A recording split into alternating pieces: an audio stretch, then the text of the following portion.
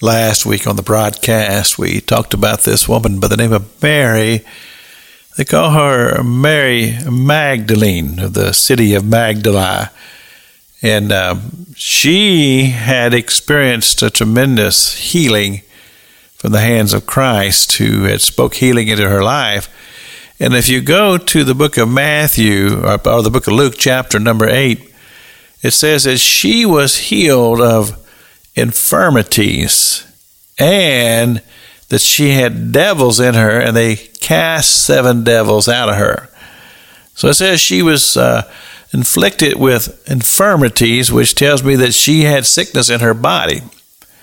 And I would imagine that this sickness was directly involved in these devils that were in her life. They were killing her. In essence, that's what they were doing. They were taking the very life out of her, because that's what the devil does. He's all about death. I've spoken about this many, many times on this broadcast.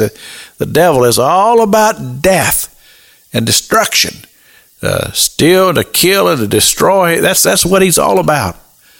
And he had taken possession of this woman because somehow or another she had done whatever it was that she did that opened herself up to these demons, devils, to possess her.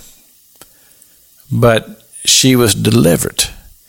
And from what I read here, that when she was touched by Jesus, she was not only healed of the devils and have them cast out of her, but her body was healed and restored as well.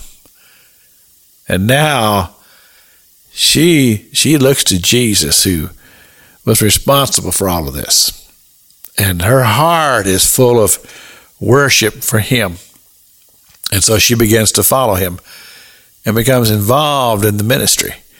And you read about it here in the book of Luke chapter 2. It talks up to chapter 8, verse 2. It talks about how that her and these other ladies, they were involved in helping the ministry to whatever it took. And I'm speculating that they were the ones who prepared the meals and washed the clothes, or whatever it was that they could do to keep those men out there ministering to the people.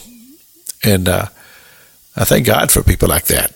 I tell you what, to have people in your church that have those types of ministries and that type of a heart, and they understand the value of the work of the person who goes out and lays hands on people and preaches the gospel, and they're just there to hold them up. It's kind of like Aaron and Ur, and in the Old Testament, how they held up the hands of Moses.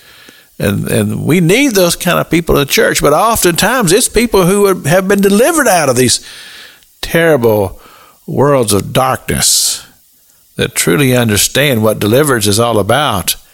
And they want this for other people as well. And they're there to support. They're there to help. They're there to make ministry happen. And, church, I'm telling you what, this just tells me the great potential that is before us. I heard a preacher say one time, they said, hard times are good times for the gospel. And I think there's some truth to that, because there's people who they seem to be impossible to reach, but can be reached through the power of the Holy Spirit. This is Pastor Jack King with the gospel on the radio broadcast.